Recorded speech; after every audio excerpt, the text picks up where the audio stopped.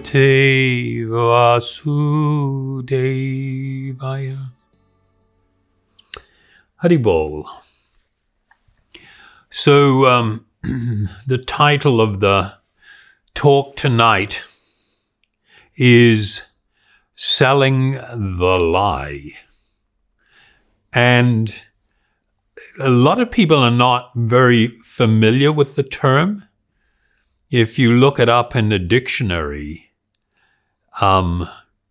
they say it's an informal way of stating to cheat or to deceive. And of course they use the lie rather than a lie, because it's not like just the particular thing that's been said, but this act of actually seeking to influence people through deception or through some form of cheating. And, a person may ask, well, why are we discussing that? And what's that got to do with me and my life? And particularly if I am attempting to live a more spiritually oriented life, what's the deal with that? Why is this something that, is of any interest to me? Well, fundamentally, it deals with the question of truth. How, when people cannot agree on what is true, or if untruth is being promoted as being truth, it's going to lend to a quite massive distortion of people's consciousness. And what it does is it really begins to affect the nature of my relationships and connections with other people, with the world in which we live. And of course, it can radically impact my own perceptions of myself. And so having some sort of objective reality is actually really, really important for anyone that's interested in this spiritual journey. So the fact that it's become so widely utilized, this selling the lie, this attempt to deceive or mislead or create certain types of consciousness that become pervasive in society. Just like, for instance, we've mentioned before, the Tristan, what was his name? Can't remember. The guy that used to be he worked as an ethicist in Google, design ethicist, to make sure that their products of Google were ethical. And he ended up leaving the company and has become quite a critic. He played a major role, at least in terms of his appearance, in that famous documentary. I can't remember what it was called. You remember? No. The one about... The Netflix one? Yeah. Anyway, it was Social dilemma. But in that documentary and in his testimony before U.S. Congress, when he spoke about the business model of big tech, how it really seeks to polarize people, to outrage people, to have them become both addicted and performative. And that word performative is an important word, because performative means when I'm behaving in a certain manner, trying to elicit a certain response from others. And so we can see, of course, the whole selfie thing is about this, where everybody wants to put out a positive and the best possible, the most attractive image of themselves. Or if they're in the jackass kind of category, they're going to do the thing that's the most shocking in order to get people's attention. But fundamentally, at the heart of things, what people are doing is presenting a manipulated version of themselves and who they are. And what has happened over time is people start buying into these performative images, the way in which people are behaving and acting, and in order to get certain responses. It's not often spontaneous or natural at all. And so it becomes, you have this whole model that's been developed that has had a shocking effect and impact on the world, on people's mental health. And so a lot of it is based on deception. Even the way you get fed videos, it's highly manipulative. It's not, just people choosing to do things. And it very much falls into the category of something that is quite Machiavellian. This idea of the end justifies the means. And for those that are not too familiar with that, the means what you say and do, the things that you employ to get to a certain end. And it's all about getting to that end. How you get there is not important at all. Machiavelli was an Italian, he was quite intellectual, and he wrote a book called The Prince, and there he described all the black arts of manipulating the public and other political adversaries in order to be able to get a certain outcome.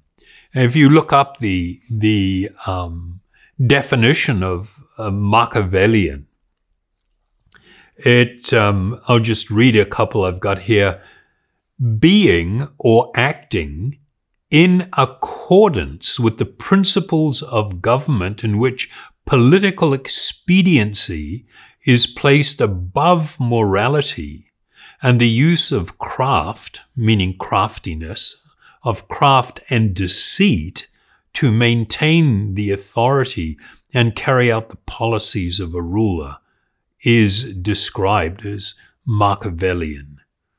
So where you say and do whatever needs to be done to produce an outcome, and you don't consider whether that was the right thing to do, whether it was moral or correct to mislead people.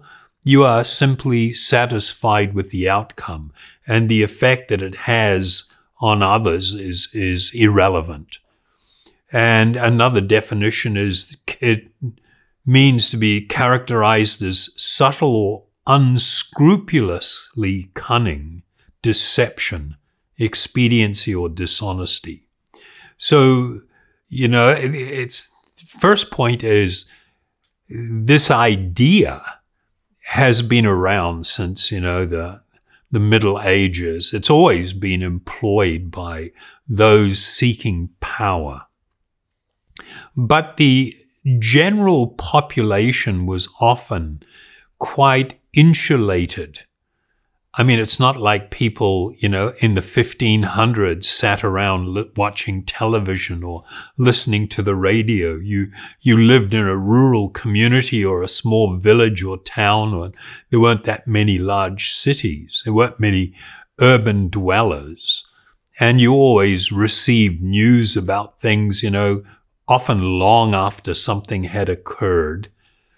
And people fundamentally were getting on with their life. Of course, we live in a different time now. I think one of the shocking applications of this idea of selling the lie in the name of public good, we see in the 1930s. One of the most prominent economists of that era, his name was John Maynard Keynes.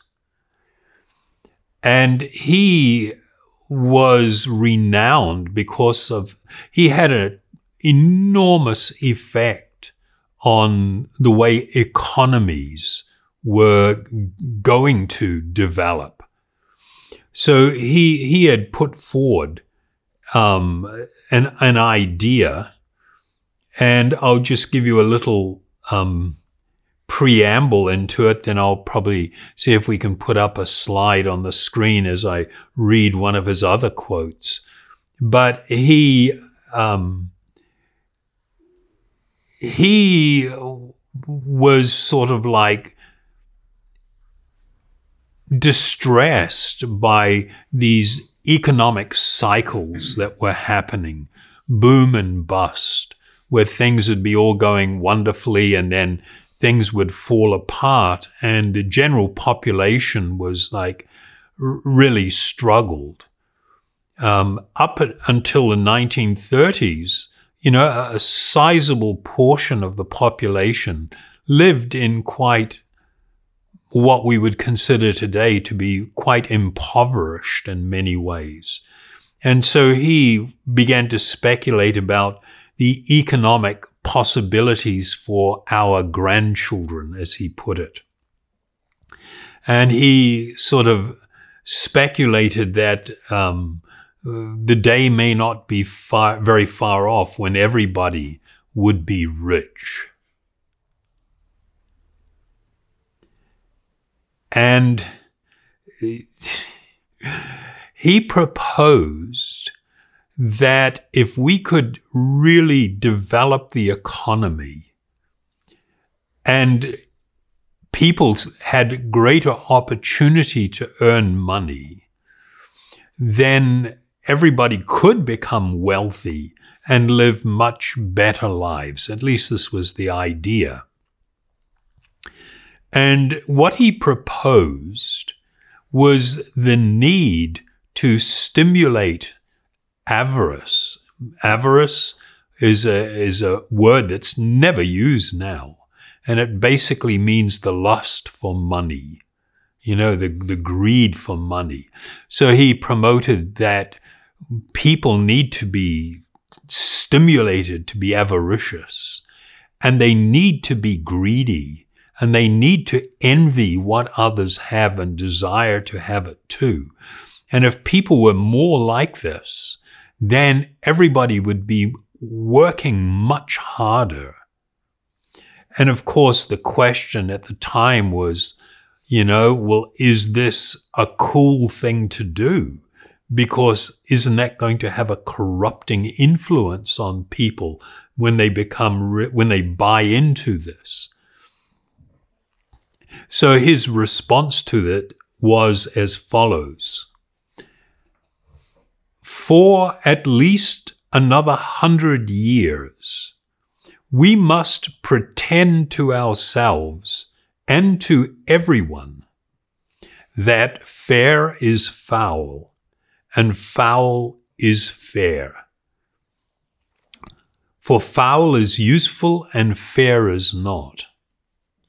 Avarice and usury and precaution must be our gods for a little longer still, for only they can lead us out of the tunnel of economic necessity into daylight. And then concluding, he said, we shall then, he said, once more value ends above means and prefer the good to the useful. So, the statement that he made was that he said for economic growth, it necessitates that we dispense with that which is fair and adopt that which is foul. And these qualities and these behaviors were considered previously foul according to the morals of the time. So he said, we must prepare that foul is fair and fair is foul. We must switch everything on its head. And only then, when we worship greed as a god, and to do it for a little time longer, that it can lead us out of the tunnel of economic necessity into the daylight. And the daylight, of course, means, to become wealthy. And once we're there, we can again value ends above means and prefer that which is good over that which is useful. So this was a pretty startling idea, but it had already grown in popularity. And of course, that was due to the influence of a guy by the name of Eddie Bernays that you've heard me speak of before, that the world hardly knows anything about. And he was probably one of the most influential persons in the modern history of the world in the last 100 years. He has done more to shape society in the world and how you are thinking, and your value system today has been more shaped by him than perhaps anybody else, and yet he's practically unknown. So he was the nephew of Sigmund Freud, and he used a lot of the ideas that Freud had developed about how to manipulate the public in general and get it. Freud's idea was that the public was just actually dangerous and they need to be manipulated to create a safe world for us. And if they're just left to their own devices, there's going to be chaos and riots and revolutions, and it's going to be bad for everyone. That was his idea. And he developed theories and ideas and techniques that could be used to sort of manipulate the general public. Eddie Bernays used those and became employed by the captains of industry to develop the whole modern approach to advertising. When he first practiced his craft, he was an advisor to a U.S. President, Woodrow Wilson. They called this particular craft propaganda. But then after World War I, propaganda became a bad word because of the way apparently the Germans utilized it. And so looking for another way to describe what he was doing, he decided, in abandoning the term propaganda, he developed the term public relations. And so, of course, today everybody thinks, public relations, that's harmless and it's a good thing. And it's kind of like, it's utilized by businesses and governments and people that want to do good for the world, public relations. But actually, it's just a word that was coined to replace propaganda. And so he set about utilizing these different techniques of Freud. One of the things that this new, I hesitate to call it an industry, but that's how people often refer to things now. This new industry, this group of people, the public relations and advertising people, quickly seized upon this idea that, and they came to understand, everybody is fundamentally feeling some emptiness in their life. Doesn't matter how much they've got going on, what they have acquired, doesn't matter where they are on the economic spectrum, everybody is feeling like there's something lacking in their life. There's a certain emptiness inside. And having identified that, they set about trying to associate products and experiences with filling up that emptiness. And so they started making promises. And these promises were subtle, but actually very corrosive. And of course, one of my favorite people to speak about was Coca-Cola. They came out with a campaign a few decades ago, not that long, about 35 years ago, where the slogan was, Coke is it. Coke is it, and then they had the whole jingle and Coke is it. And it's kind of like, is it? What is the it? And of course, what it is this promise that if you drink Coke, that emptiness inside will be removed. It is the thing that you've actually, been seeking. And of course, in more recent times, they come up with a line, open happiness.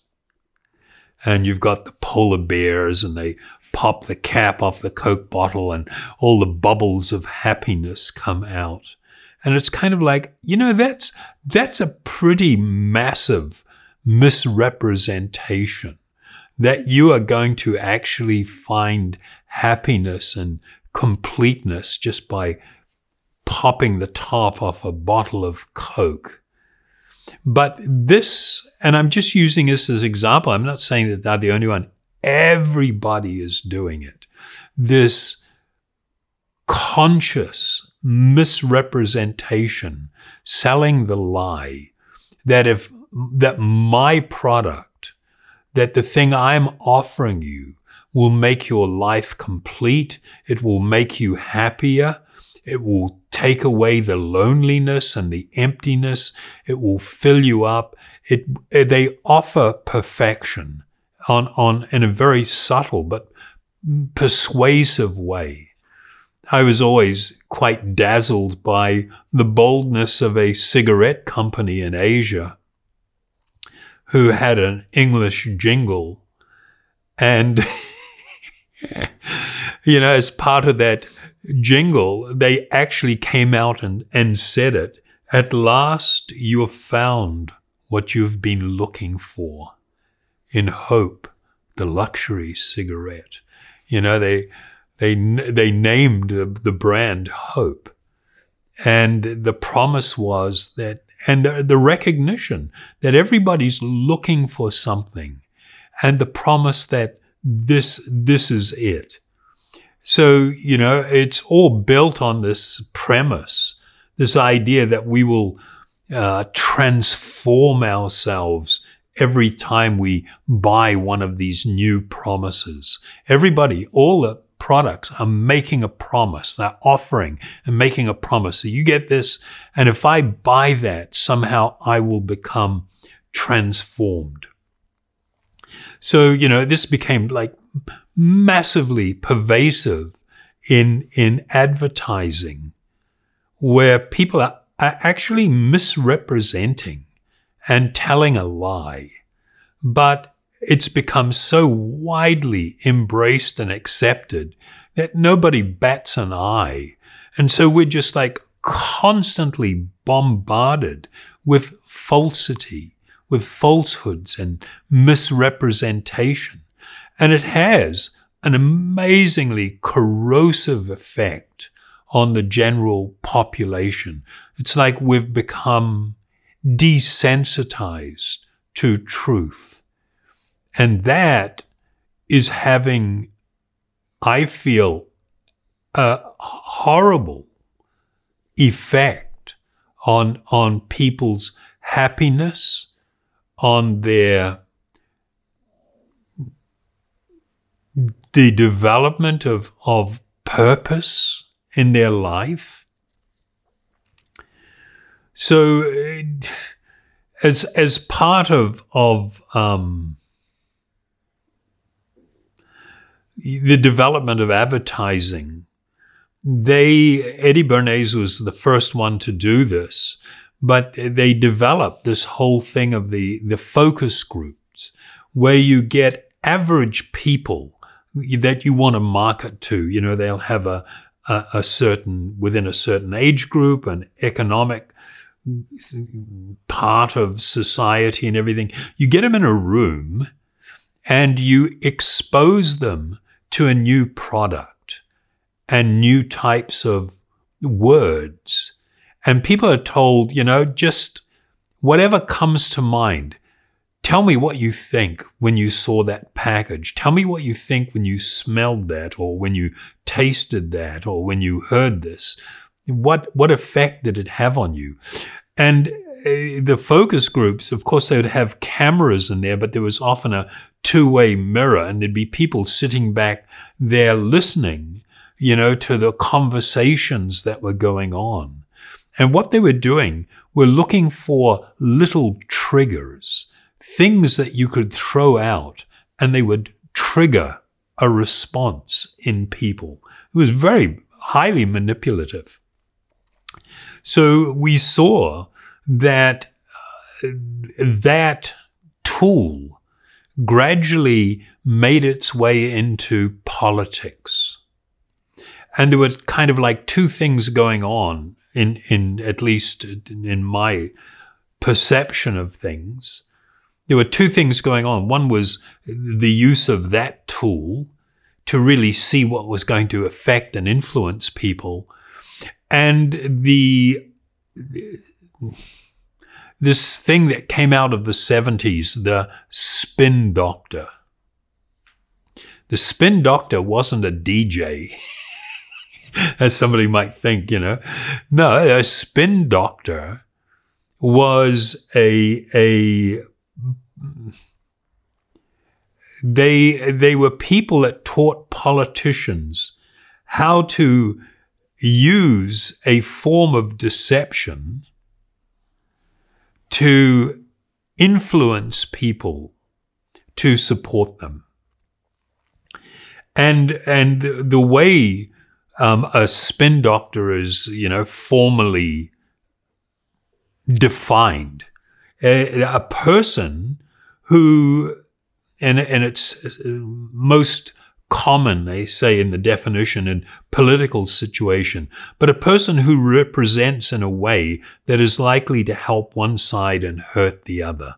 Represent meaning that they put forward a dialogue. They try to frame things. Another definition is a person such as a political aide whose job involves trying to control the way something, such as an important event, is described to the public in order to influence what people think about it. So they try to influence how something is going to be understood. And they gave a little example in one dictionary of how you would use the word spin doctor.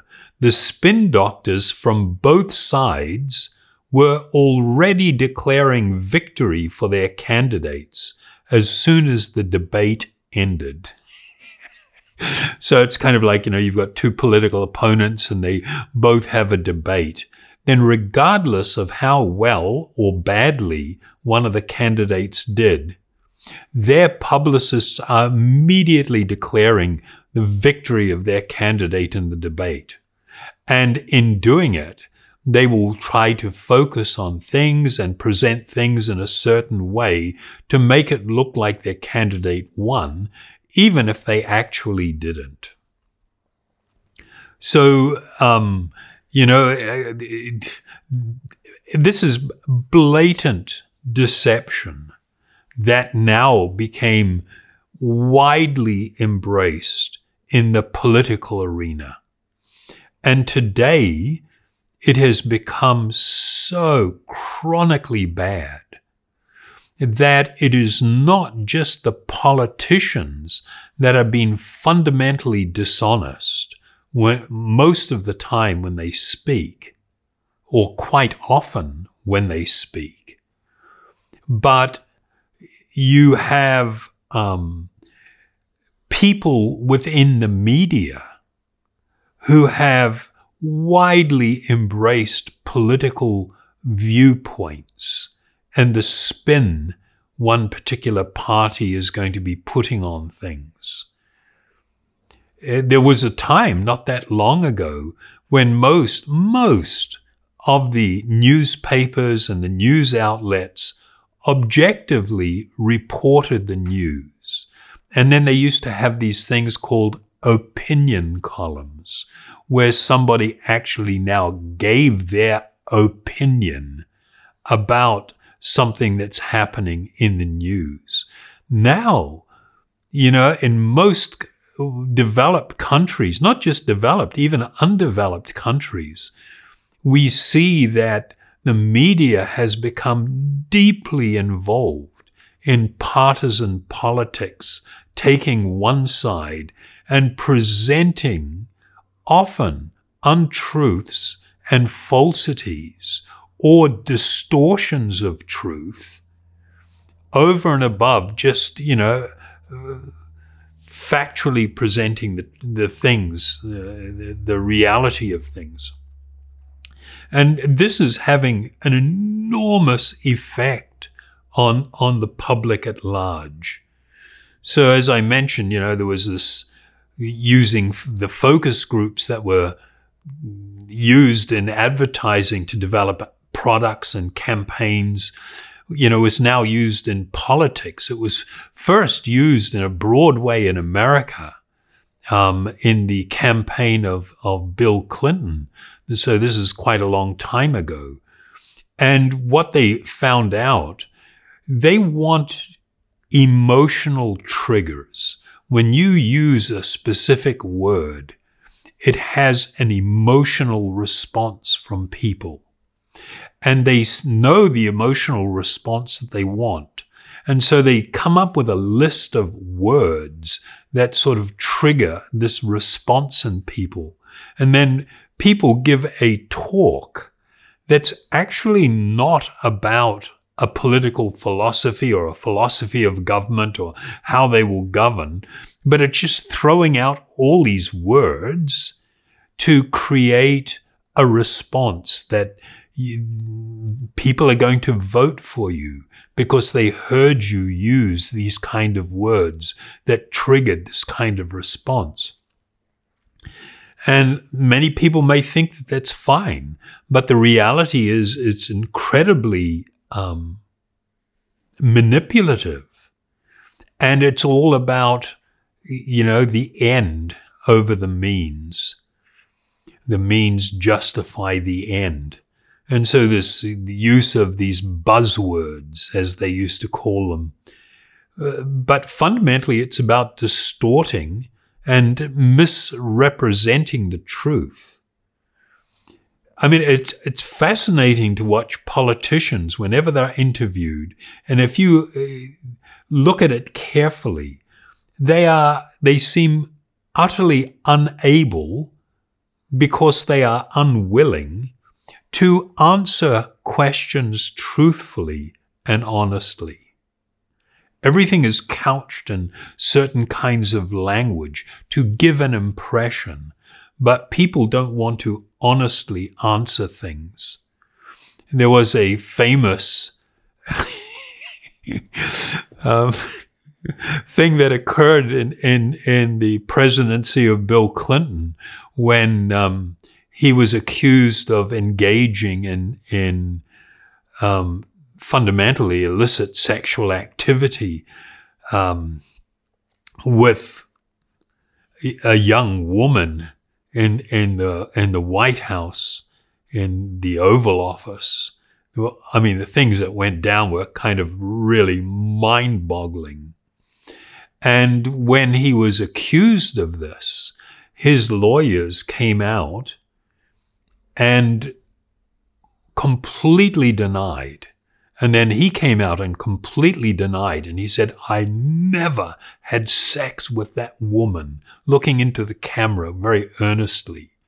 And of course, that turned out to be a massive lie. I mean, a huge lie. And it led to an impeachment. And during the impeachment, Bill Clinton was questioned. And he was questioned about a statement that his lawyers made. And I will just read, and this is actually verbatim from the text. The statement that there was no sex of any kind in any manner, shape, or form with President Clinton was an utterly false statement. Is that correct? So asking Bill Clinton, is that correct? And his response was, it depends on what the meaning of the word is. Is that correct? It depends on what the meaning of the word is. And then he tried to, stumble through it and explain away, if is means is and never has been, that is not, that is one thing. And it's just like, it's just playing with words. But this was emblematic of what had happened in the world. Of course, what's happened now after, 30 years of this, there has been this massive spillover into society, and the messaging that people are receiving about life is so utterly distorted. And what we're often seeing now, commonly seeing, is people have come to this point where they mistake believing for knowing. If you believe something, it's like that's the same as you know it, meaning it's true. And so we see this selling the lie, how it's being played out often unconsciously, worldwide almost. One of the areas where we see it was with what used to be called political correctness. And then that sort of became more transformed into what's been called the cancel culture, where so many false narratives have been put forward. And we see it in America where, the accusations of racism, the pervasiveness of racism, and the willingness to label people as Nazis or fascists or racists or, when we would never have used this type of language before. up until the 70s, 80s, the 90s, everybody embraced the idea that racism was bad. But now it's become commonly accepted that racism is good if it is reverse racism, where a community that may have been disadvantaged previously now becomes the ones to promote racism, to try and offset, as it were, the damage that was done previously. You've got these things like, women have suffered badly from men. Not all men and not all women. And then you had this whole, in the beginning of the Me Too movement, which was completely understandable how it could come about. But then this phrase, believe all women, and this was being chanted in the streets and promoted in media. And it's just like, what? Why should you believe somebody just on the basis of having a certain type of body? That's sort of like, that's where we're drifting into areas of that lead to really bad outcomes. Recently, I saw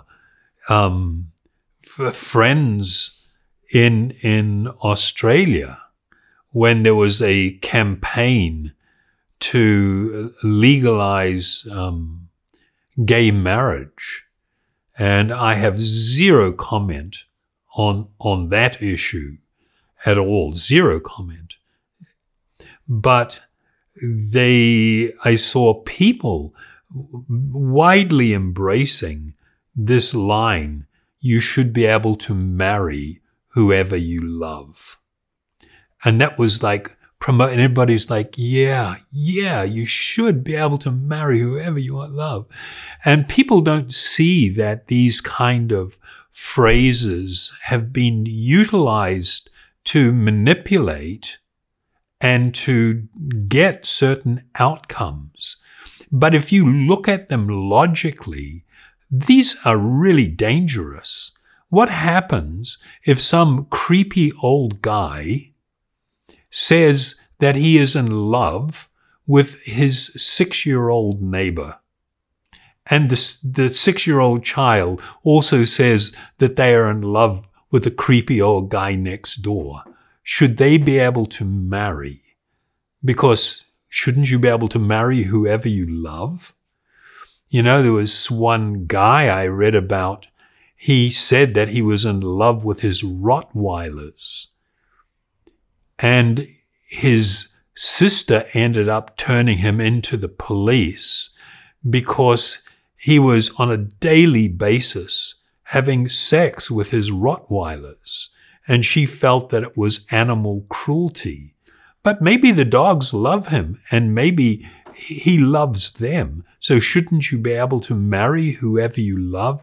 I mean, I can start going down this road and showing how the use of this terminology is potentially really dangerous. But we have become victimized by emotional language that is crafted to produce certain outcomes, and we're not seeing that fact, and we're kind of like oblivious to how it is affecting and influencing us. Another thing that sort of like really baffles me is there's a movement in America and something similar in Europe, but in America called Antifa, and it's short for anti-fascist. But then you look at how these people are behaving. when they had meetings of the World Bank and the World Economic Forum in America, all these people show up dressed in black, all black, including covering their faces. And then they set about attacking the police, destroying, smashing windows on offices and buildings and setting fire to things. And it's kind of like, and they're calling themselves anti-fascist. Yet this is exactly the way in which Hitler and Mussolini rose to power, using what they had, the brown shirts, and in Italy, the black shirts, where you had these groups of people wearing these uniforms and then just going out terrorizing and bullying people to enforce a political ideology. And they're doing it in the name of anti-fascism, yet their entire operation is exactly how the fascists operated. So, this whole thing that's going on is really affecting people in many unfortunate ways. And there is actually a very dark side to it. That, political manipulators long time ago came up with the phrase, control the language and you control the narrative. And so the use of language became really important because then you can bring about transformation. So there's a very recent thing that happened in America that really exemplifies things. And many people may not know this, you've got two sides to the debate on pedophilia. There are people, including psychologists, who promote the idea that pedophilia, that having a loving relationship between an adult and a little child, can be a very healthy thing. This idea became widely supported and promoted after the Second World War in Germany amongst psychologists there. And the horror stories that have come out of it and the damage to children has been just really amazing. But in this particular case, there was a teacher, a 53-year-old woman in Texas who was fired after somebody videoed her making a statement. What's happened now is some people were saying, well, she didn't actually mean it. She was just using this as an example of what some people are saying. So whether she actually meant it, and it sounded like she meant it on the thing, on the video, she was chastising somebody in the class, where the kid in the class had referred to a pedophile, and she said that was a derogatory term. She said, and this is her words, "Stop calling them that. You're not allowed to label people like that. Stop it, Diego. You're not going to call them that." And then she goes on to instruct, we're going to call them MAPS, M-A-P-S, minor attracted persons. So don't judge people just because they want to have sex with a 5-year-old. And it's just like, oh my God, what's happening to us? What's happening to our world? What's happening to our society? Where people are going to be so manipulative with language to try and change a narrative.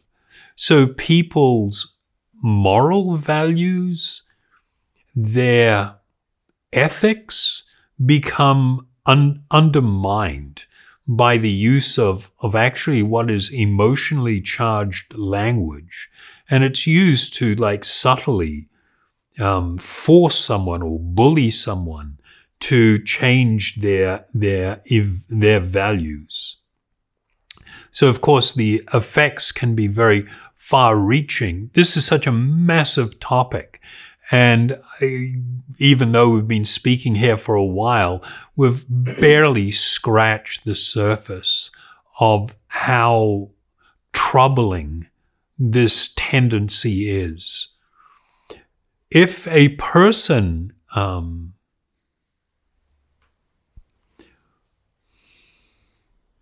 I had other things I was going to talk on, but it was sort of like we've run out of time here. You know, people have sort of mixed up truth and being truthful. This idea of we mistake believing something for knowing it. But these are two different things.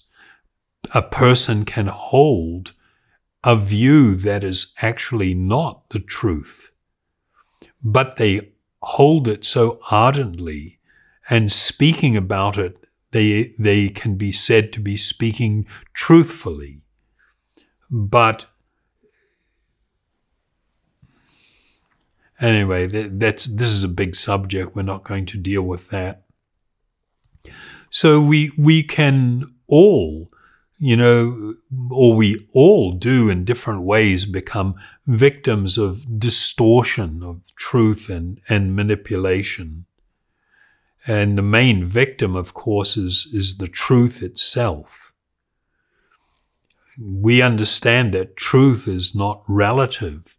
It's not dependent upon what I believe or what I wish to be true. There needs to be some form of objective reality. And when somebody puts forward something that is said to be true, there has to be a correspondence with that and some independently verifiable reality.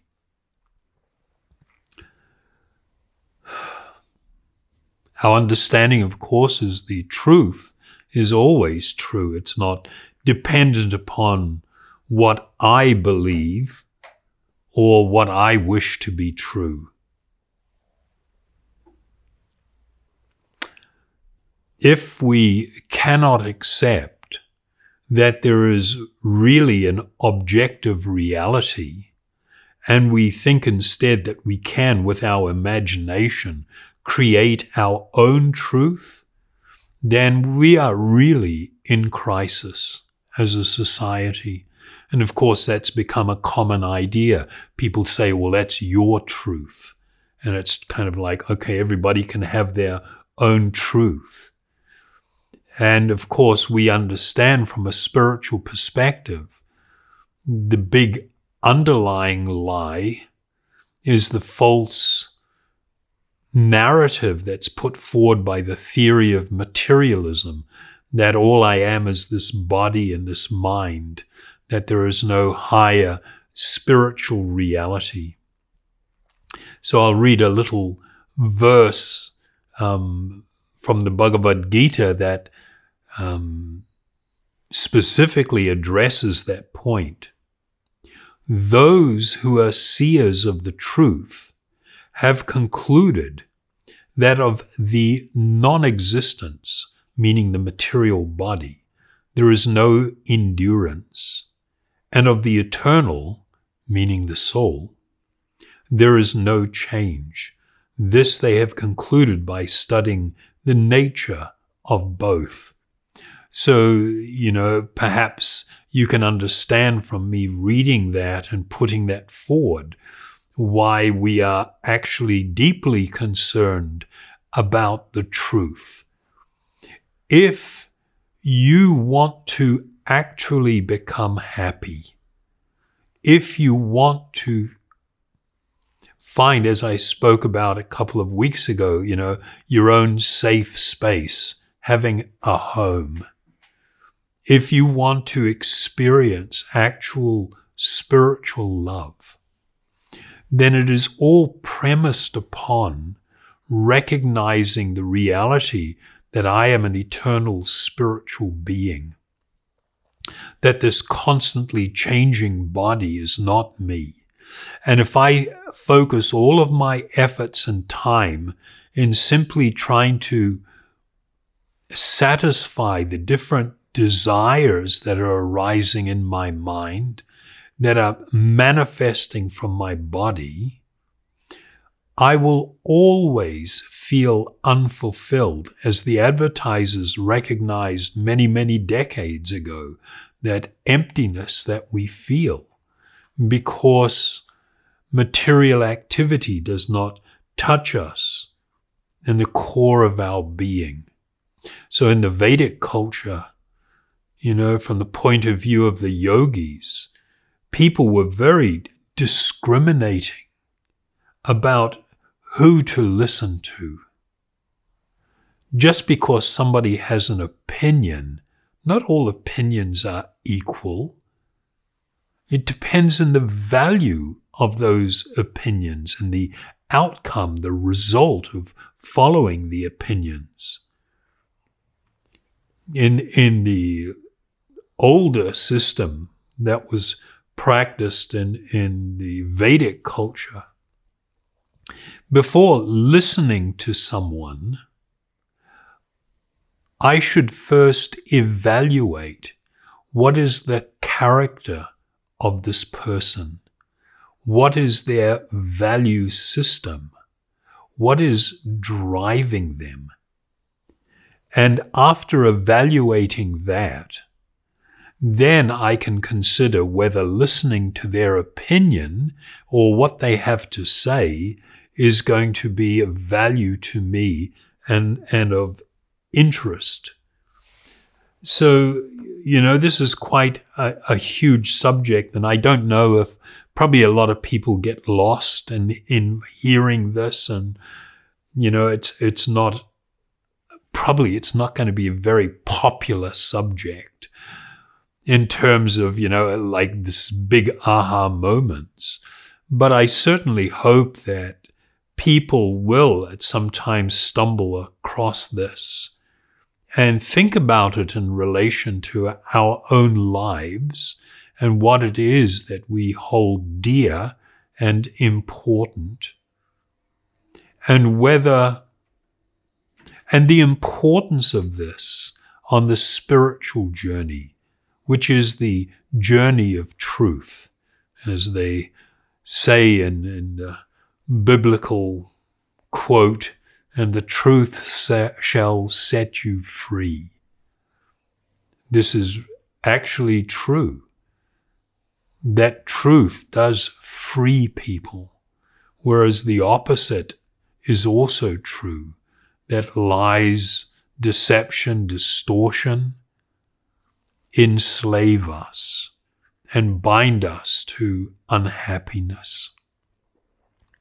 So how we operate as a society, how we deal with truth is critical importance to our well-being as a society, as an individual, to how we are dealing with the planet. So with that, I thank you very, very much for giving me the opportunity to share this with you. We will do a kirtan. I will sing Haribol Nitai Gaur, and then I may also sing the mantra Gopala Govinda Rama Madana Mohana.